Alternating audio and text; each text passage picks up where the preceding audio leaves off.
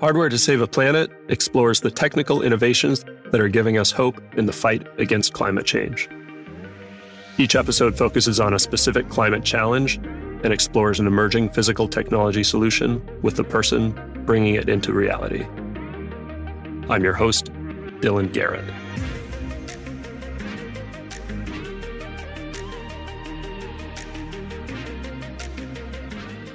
Hello and welcome to Hardware to Save a Planet. I'm very excited to be talking to Peter Reinhardt today, the CEO and co-founder of Charm Industrial. Peter and Charm are focused on carbon dioxide removal, or CDR.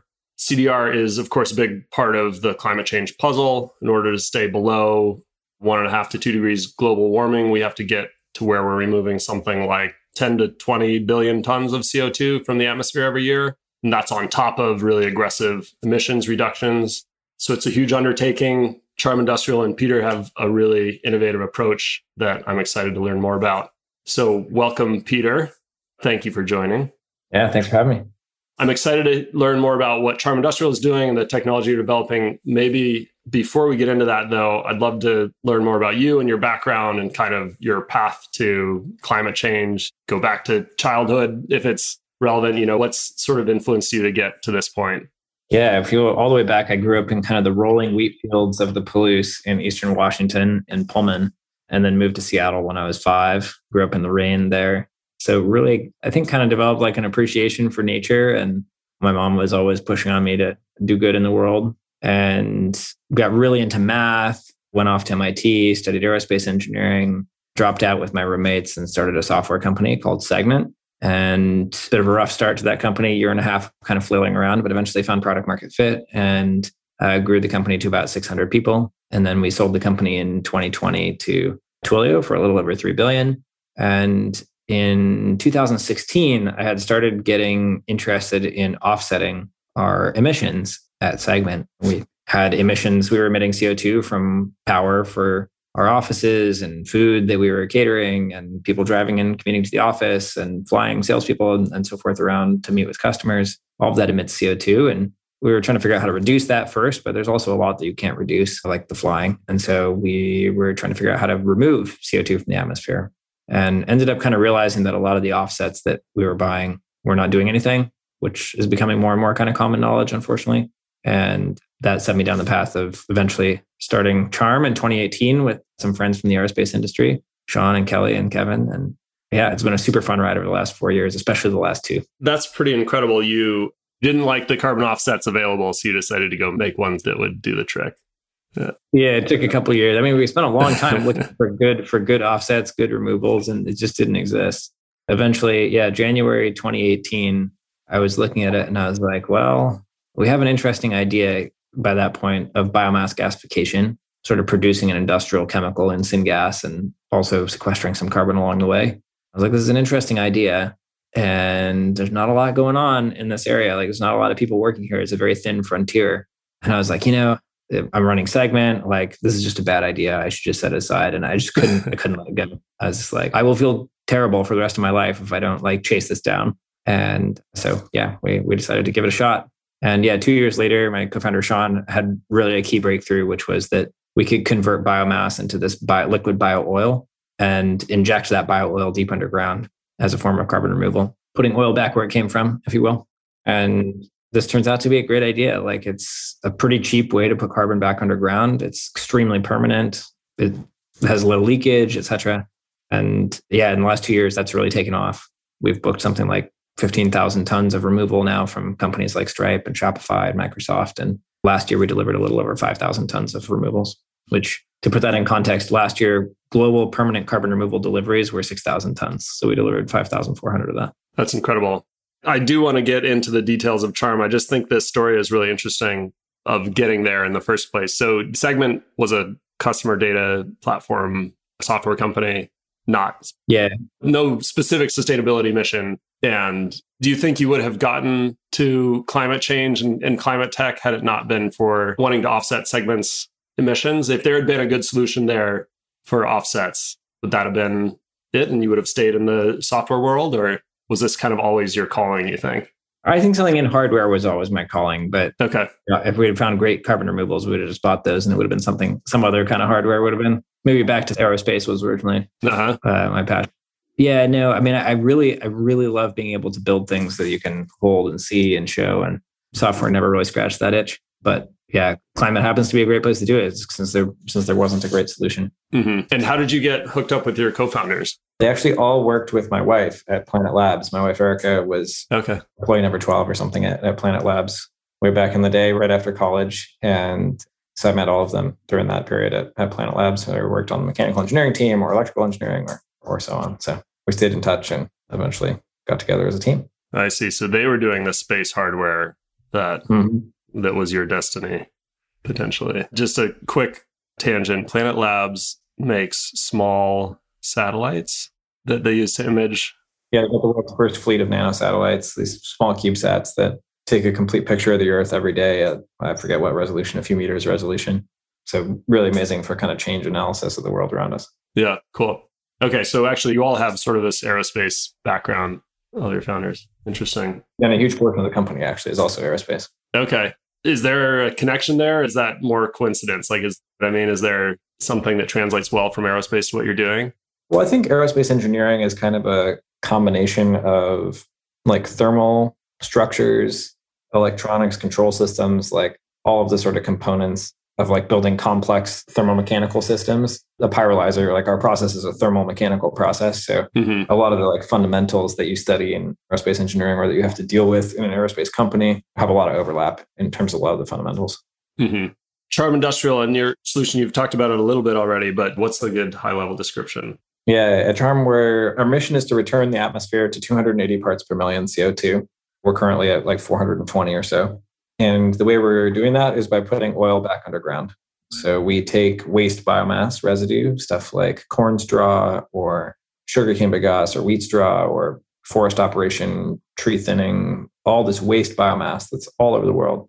And we cook it down into this liquid called bio-oil. And then we inject that bio-oil deep underground.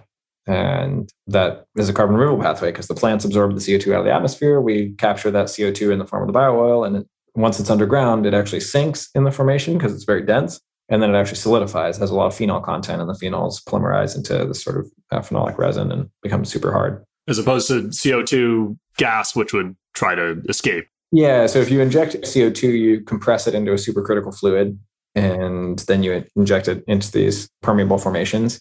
And now there are great formations. You just need cap rocks and other impermeable layers so that the CO2 kind of doesn't rise to the surface. But yeah, the CO2 is buoyant. And so physics is not totally on your side there. You then have to be pretty careful about the geology of where you're injecting.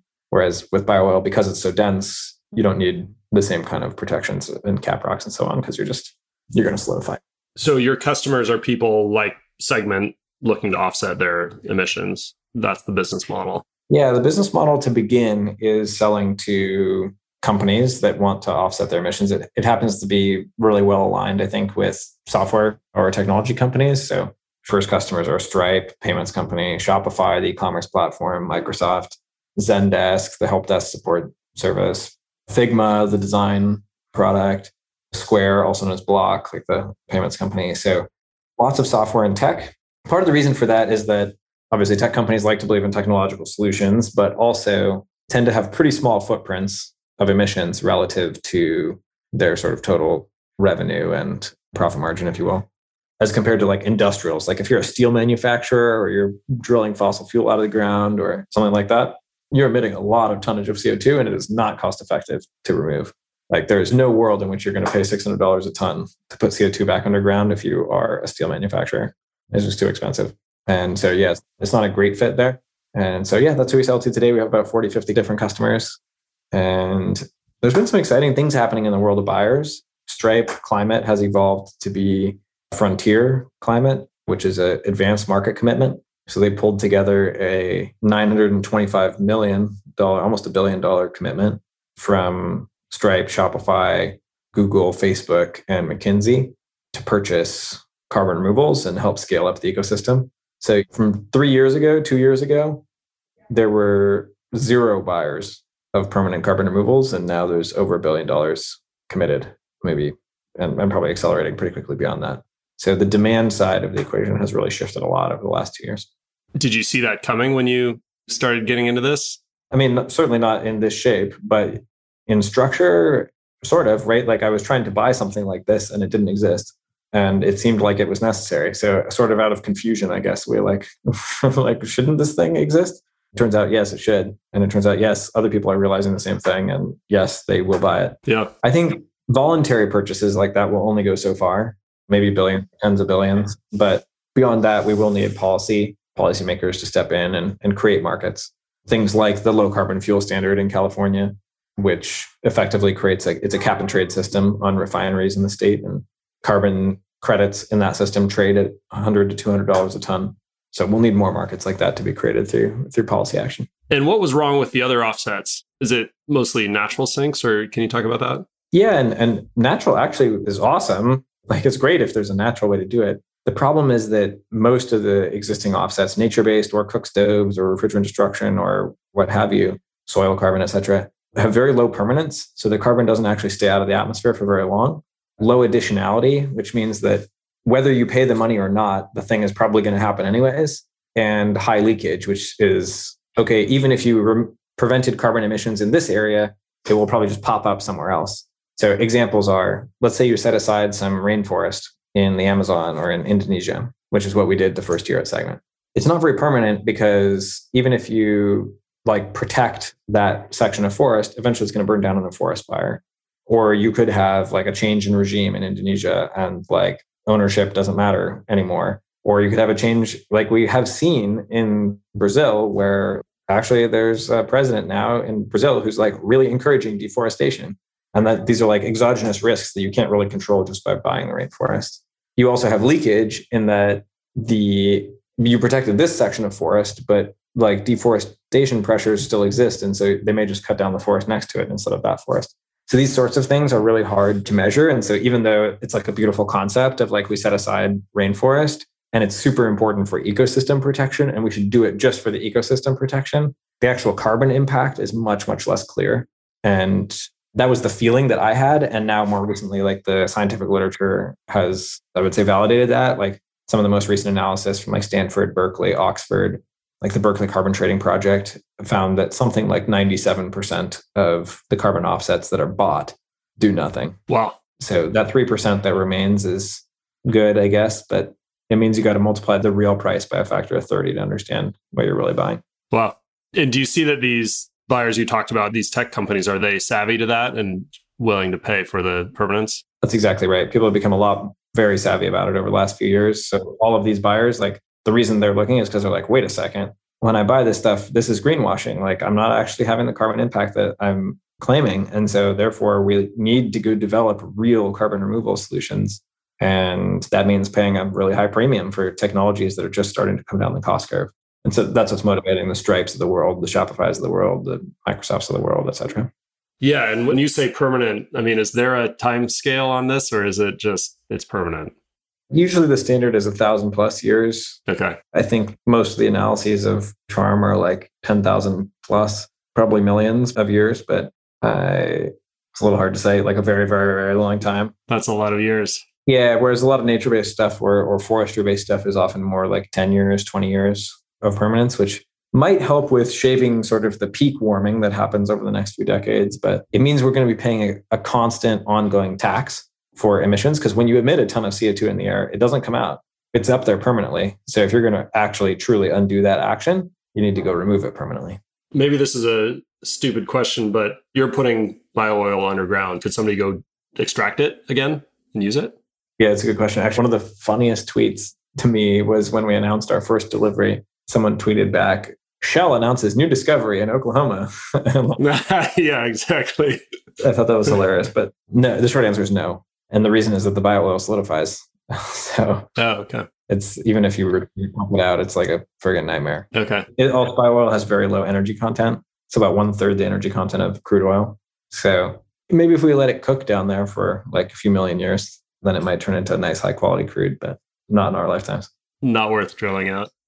Can you talk a little more about where the idea came from? So it's clear you identified a need and problem and went out to find it. Can you talk about the evolution of that to where you are now? Yeah, the fundamental insight came about 2.5 years ago from my co-founder, Sean.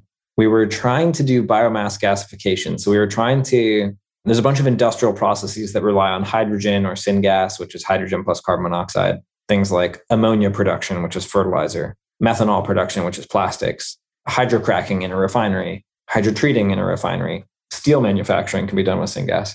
All of those things I just mentioned are probably like pushing 15-20% of global emissions. So all of these heavy industrial processes depend on hydrogen and syngas. And you can make hydrogen and syngas from biomass gasification, where you take biomass and you heat it up to really high temperatures and it just decomposes into syngas. So that was the original idea, is we're just going to centralize a bunch of biomass to a facility, gasify it, and boom, feed that facility. The challenge that we ran into is that the transport costs of the biomass were very high. Because when you bring that biomass to the central facility, it's really fluffy. Like biomass is just fluffy. It's very diffuse. Because we're talking corn husks and almond shells and stuff. Yeah, exactly. Bales of straw, basically. Okay. Straw. Okay. Yeah. Bales of corn straw is maybe like the most voluminous example in the US. And it's just not very dense. Like you just can't transport it very effectively, cost effectively. And it's a solid, it's blocky. So you got to have like forklifts moving around to unload it. It's like it's a pain. Every time you touch biomass, it like explodes in cost. And so that was where we were stuck. And then my co-founder, Sean, had this really interesting idea. He's like, what if we split the gasifier into 2 machines? And the first machine is out at the field and converts the biomass on the field into a liquid, bio oil. So we sort of do half-assed gasification, where we only go halfway to this liquid. Now we have a pumpable fluid that's like 10 times as dense. So this is really easy to transport. Now we transport it either by truck, by rail, by barge, whatever. And then we bring it to the central facility. And then at the central facility, we steam reform or gasify the bio oil into syngas. So same thing, we just introduced this intermediate pumpable fluid. And it turns out this is like a huge win for the economics and like everything works. So that was the fundamental insight of sort of the long-term model. And then we were trying to figure out like, how do we get to scale? And you could see that in the long-term economics, it works. But the question was, in the short term, how do we get started? What's the premium market that people will pay for when the stuff is initially expensive to produce? Weren't clear how to do that. And I started to feel like we produced some bio oil, and I started to feel like Sean was getting kind of distracted. He was like we'd made some bio oil and he was trying to figure out how to dispose of it. And I was pretty frustrated with that, to be honest. I tried not to show it, and I was like, dude, like, who cares? Like, dispose whatever, like proper disposal of bio oil is like, sure, we should solve that eventually, but like, this is not top priority. And he found a couple different disposal methods, one of which was incineration, and the other was to inject it down a well. And then I think, I don't know, a few days later or something, he was like, wait a second, if we inject it down a well, isn't that permanent carbon removal? And so we like chatted about it. And I was like, interesting. All right, well, like I'll go build we built a financial model, and we're like, wow, it's cheaper than direct air capture. That's interesting. So we went to Stripe and we were like, what do you think? Should we apply with this? Your like deadline for your first carbon removal RFP is like in 48 hours. What do you think? And they're like, yeah, please apply. Please apply. And we're like, okay. So we applied. They gave us an award for $250K to go do it, and like off to the races. Oh, wow. That's amazing. Because that's a technique I've heard other people talking about now, but at the time that was a new insight. Yeah. Pumping bio underground was Sean's original insight. We got a patent pending on it now, but yeah. Oh, that's awesome. So I guess bio oil, maybe just walk through the process. You take corn straw, you heat it up. What happens? Yeah. So we take corn straw, corn stover, that's the proper word. Okay. And we grind it into tiny little dust, and then we vaporize it. And when we vaporize it, we get a vapor train that has a couple things in it that we separate out. So first we separate out the char, which is like carbon and ash. That goes back on the field, improves soil nutrients, water retention, microbial little hotels, etc. Then we condense out the bio oil. That is the liquid carbon, basically carbon, hydrogen, and oxygen, but 50% carbon or so. And then we are left with the sort of non-condensable gases, which is like some stuff that we burn for emissions control and eventually will provide power to run the whole system. So those are the 3 things we get out. The bio oil itself, you should think of it as like sort of the consistency of molasses, little viscous, and has the overwhelming odor of barbecue. So like actually bio oil is the smoke flavoring in barbecue sauce. All right. So just imagine only the smoke flavoring, like super pungent. That's bio oil. Okay. And I guess selling it to the smoke flavoring industry is not a massive market for you. Correct. Yeah. I mean, it's also like a saturated market. People already do it today. You just put hickory smoke flavor. So I guess the trade-off of bringing these pyrolyzers to the source of the biomass is that you need a lot of pyrolyzers at all of these different agricultural sites, right? Yeah, a huge fleet of pyrolyzers. So each pyrolyzer, so we today have one sort of research and development pyrolyzer.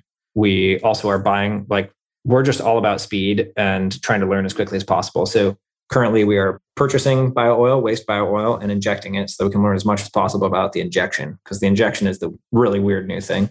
We're also buying third-party pyrolyzers, and soon we'll be operating those. And that's so that we can learn 24/7 operation, like all the things that you need to answer for operations. Like, how do you hire people on augmented work schedules to work 24/7 shifts? What happens if someone doesn't show up for their shift? How do you do maintenance? How do you do training? How do you do insurance? Like all of those questions that need to be answered. And then we are building our own pyrolyzers as well that are fit for purpose, sort of optimized for operating in the field, maximal kind of process intensity and tonnage, et cetera. So we're doing all of those things in parallel. And the pyrolyzers that we produce will eventually operate as a huge fleet, thousands, tens of thousands, maybe even hundreds of thousands of them.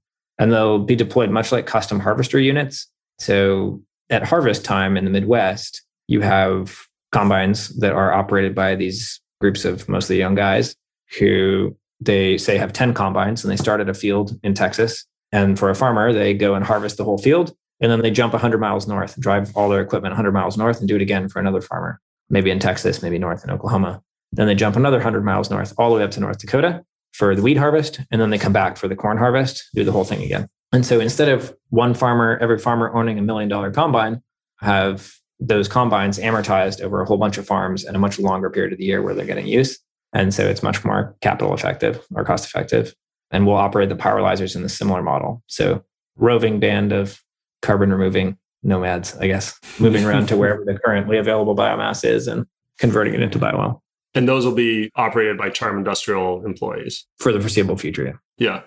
And do you buy the biomass? We do, yeah. Okay. Yeah. And this is actually what's so important. When I said biomass was fluffy, maybe I should have given you some numbers of like the cost, because that's really how you can see how fluffy it is. Like if you want biomass delivered down the road, even a few miles, it's like $125 a ton.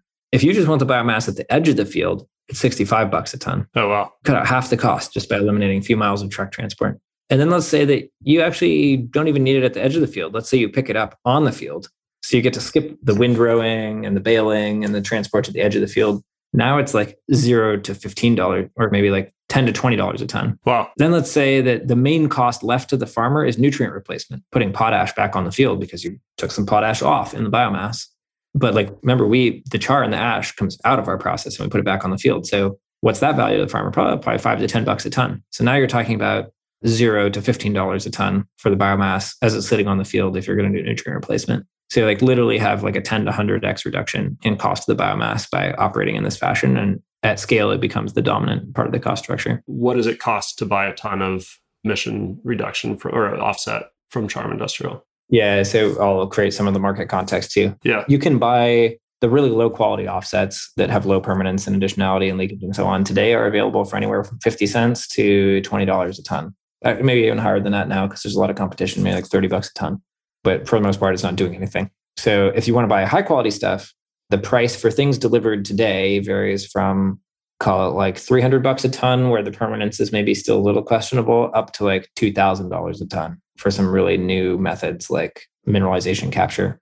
Charm is kind of in the lower middle of that, like around $600 a ton. And the only other operating thing today is direct air capture from Climeworks, and that's about like $750 to $1,000 a ton. And then in the long run, direct air capture is kind of expected to get down to about $100 a ton. And bio-oil sequestration from Charm is expected to get down to maybe $50 a ton. Just with economies of scale, is that the main opportunity? Yeah, economies of scale and shifting the biomass from being delivered to being like on the field with nutrient replacement. You said that the injection is novel. Have there been hardware challenges associated with that? Prior to us, no one had ever injected bio-oil before. And what's odd about it is it like solidifies, it's acidic, things like that mean that you have to spend some time thinking about what's going to go on in the subsurface in terms of like target formations. Like, are you going to inject into a carbonate type formation, or are you going to inject into like a sandstone type formation, or it obviously needs to be permeable, but so on and so forth. So there's a bunch of considerations about sort of like what's your target formation. There's considerations around the construction of the well bore. Just like it's acidic. So you need steel that is like designed to be corrosion resistant. You want to make sure that your injectant, your bio-oil, is not leaking out into like through the edges of the well or something, and make sure it's not leaking into any areas that have underground sources of drinking water. Super important for EPA compliance and permitting. So to do that, this is standard, but like you need a outer sheath or casing, an inner casing as well. And then you pressurize the sort of donut in between, the long donut in between with brine. And then you measure that pressure so that you know that you never have a leak in between the two casings. So anyway, all of those kinds of things go into like the well design, the formation selection, and then of course the well operation, dealing with things like solidification of the bio-oil and so on. So yeah, that injection is definitely like the weirdest part of what we're doing. It's also a huge engineering challenge to build a 10-ton per day mobile pyrolyzer that can operate on field and so on. So we kind of have these dual things of like a little more researchy to some extent on the injection well side and trying to get field data as fast as possible. And then of course, like a long-term engineering challenge on building like cost-effective bio-oil production. Mm-hmm. What would you say has been the biggest hardware challenge so far? Maybe like an example of a hardware challenge. And like one of the reasons why we test in the field is like for our own pyrolyzers, we started building one or started designing our first 10-ton per day machine at this time last year, started construction in August, finished construction and started deployment in December to Kansas and started learning in the field early this year and learned pretty quickly that like corn stover has cobs in it. Okay. And cobs don't like to go through augers, at least small augers. They get jammed there. And so the team did like an amazing job of redesigning biomass conveyance systems to work with cobs. It's the sort of thing that you just like, you can't learn and you wouldn't forecast until you get out in the field and then you're like, oh, well, yeah, it does have cobs in it. Yeah. It turns out, we were testing with wheat straw in San Francisco. And so you get to Kansas, you test with corn stover and that's just the reality. So anyway, those are the sorts of things that we're learning. That's just one funny example. But yeah. Mm-hmm. And what do you see on the horizon? I guess from a hardware standpoint, you said building your version of a pyrolyzer is a big challenge and the injection side as well. Any specific challenges kind of looming that have risk yet to retire? I mean, there's always risk everywhere to retire, but yeah, probably 75% of our engineering team is focused on, which is like 90% of the company is engineering. Of those, probably 75% of the engineering team is focused on our own pyrolyzers that are like fit for purpose to maximize like appropriate yield and production and cost effectiveness. And then the other 25% of the engineering team is focused on gasification. So once we have the bio-oil centralized, can we make it into the industrially useful syngas that we mentioned before, in particular for steel manufacturing? Because then we could make fossil-free steel, which would be very exciting. Because then you would go from every ton of steel that's produced currently emits about 2 tons of CO2. And if you could flip that around and we could sequester a ton of CO2 for every ton of steel produced, that would be pretty game changing. You'd go from 8% of global emissions from steel to whatever, minus 4 to 8% of emissions. So a huge swing. Interesting. So this would be a totally parallel revenue stream to the injection and offsets. Yeah, we could either apply the bio-oil. If you think of bio-oil production as like the horizontal platform underneath, we could then either apply the bio-oil to direct bio-oil injection, or we could apply it first to iron making, followed by injection of the CO2 off the back of that process underground. Either way, the CO2 ends up underground, but in one, it's a little more direct. And in the other way, we indirect, but we get iron out of the side as well, fossil-free iron.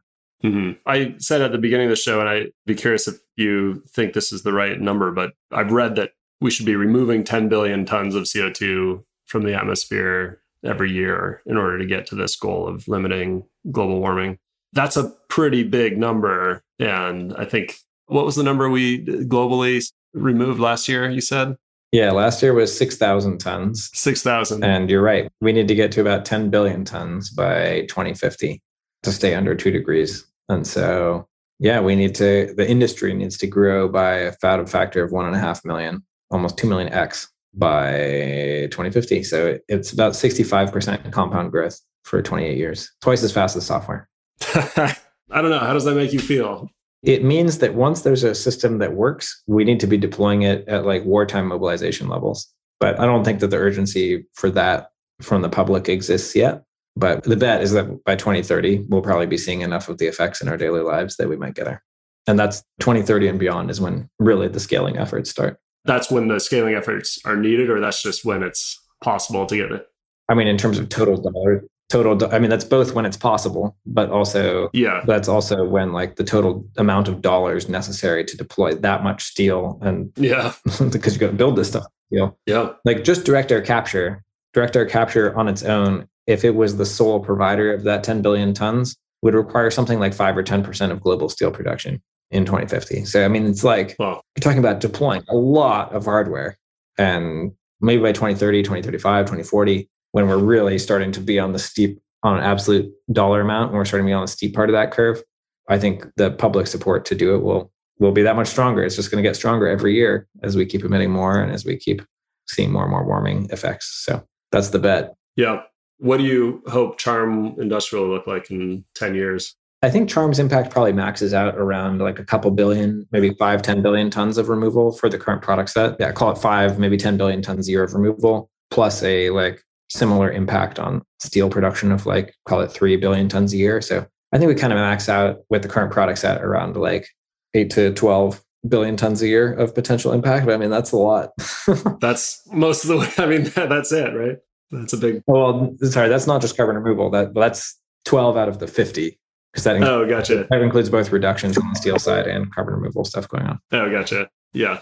But yeah, call it 12 out of the 50 is maybe the best that we could hope for, but that would be super exciting. I mean, that'd be incredibly thrilling. Yeah. Yeah. That's an insane amount of growth from where we are today. That's exciting. 5% per year. Yeah. Yeah. It's hard. We'll do that. That's cool. So I guess thinking about those numbers and knowing what it takes to get there on a scale of we're totally doomed to we're good to go, what's your perspective on kind of the future of the planet? We're not in a good spot. We're in a tough spot. Like you draw the Gantt charts back from 2050, like we're doing with the 65% growth rate that's necessary. And like, it doesn't look great. Like it's very tight on timeline.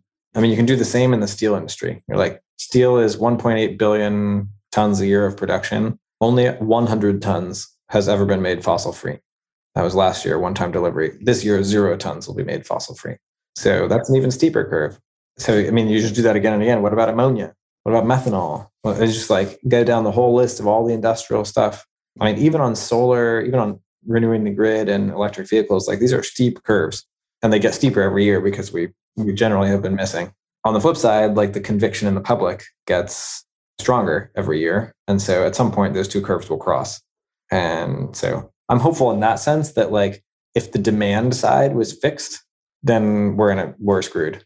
But the demand side is not fixed. The demand side responds to like what we see in the world around us. And so I think there's hope in the sense that over the last 5 years, we've for sure seen a massive shift in the demand side. And if that trend continues, then I think we have a shot. It's also not like all humans are going to die or anything like that. It's just going to be what climate change will actually probably look like. It's a bunch of economic shocks and like economies doing more poorly than they should, and people getting like massive refugee crises as people need to move out of low-lying places like Bangladesh. Like it just looks like an unhappy, somewhat miserable world and a lot of death in ecosystems. But I think it's probably a long ways. Like I wouldn't call it like civilizational collapse or things like it's just like a lot of costs and a lower quality of living for all of our children, which is not what we want, right? Yeah, we see a little bit of that today, and those effects, or maybe a lot of that today, but it would just be that amplified dramatically. Yeah. A couple more questions. Who is one other person or company doing something to address climate change that's inspiring you right now? Maybe I'll call out two. Even better. Monolith Materials. So okay. Rob Hansen and team there just done an amazing job of like building a really interesting business. They're doing methane pyrolysis where they produce carbon black for car tires and simultaneously fossil, like hydrogen. They produce clean hydrogen that had no fossil CO2 emissions.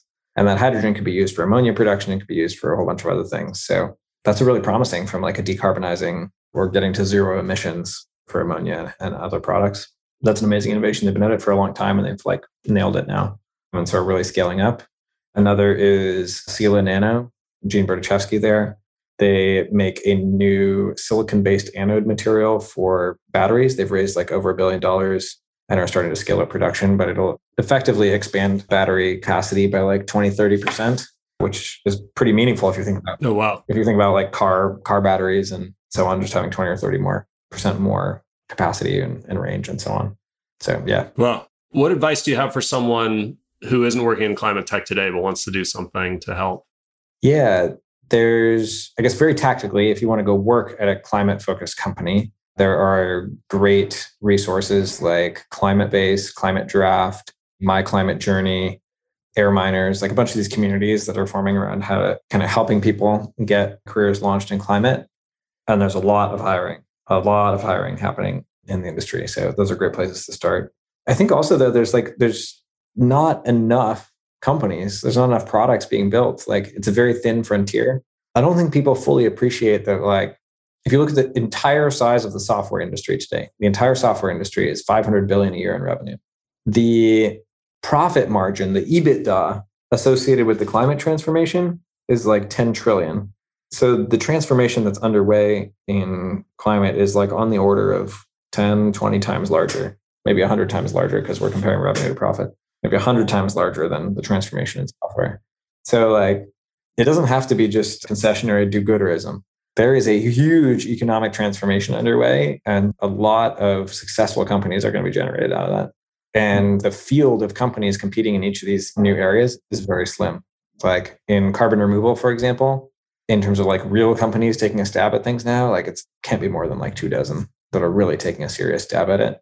You know, that's like a long dinner table. I mean, that was the experience last September. Climeworks had their conference in Switzerland, and the whole industry basically showed up, and we sat around 2 tables, and there were several representatives from each company, like the whole industry.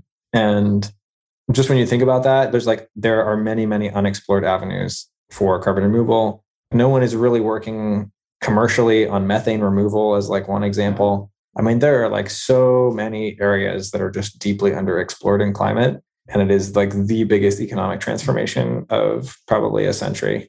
And so I just think there's a huge amount of opportunity there that people should be excited to go take on, either by working at an existing company or starting their own. I love it. It's a huge opportunity. Go get it. Exactly. That is a very nice call to action to end on. I appreciate that. Thank you, Peter, for all your time. I learned a lot today, and it's really inspiring to hear about your mission and where you're heading. Thank you. Thanks so much for having me. Hardware to Save a Planet is brought to you by Synapse. To find out more about us and how we develop hardware solutions for the world's most ambitious companies, head to synapse.com. And then make sure to search for Hardware to Save a Planet in Apple Podcasts, Spotify, and Google Podcasts, or anywhere you like to listen. Make sure to click subscribe so you don't miss any future episodes. On behalf of the team here at Synapse, thanks for listening.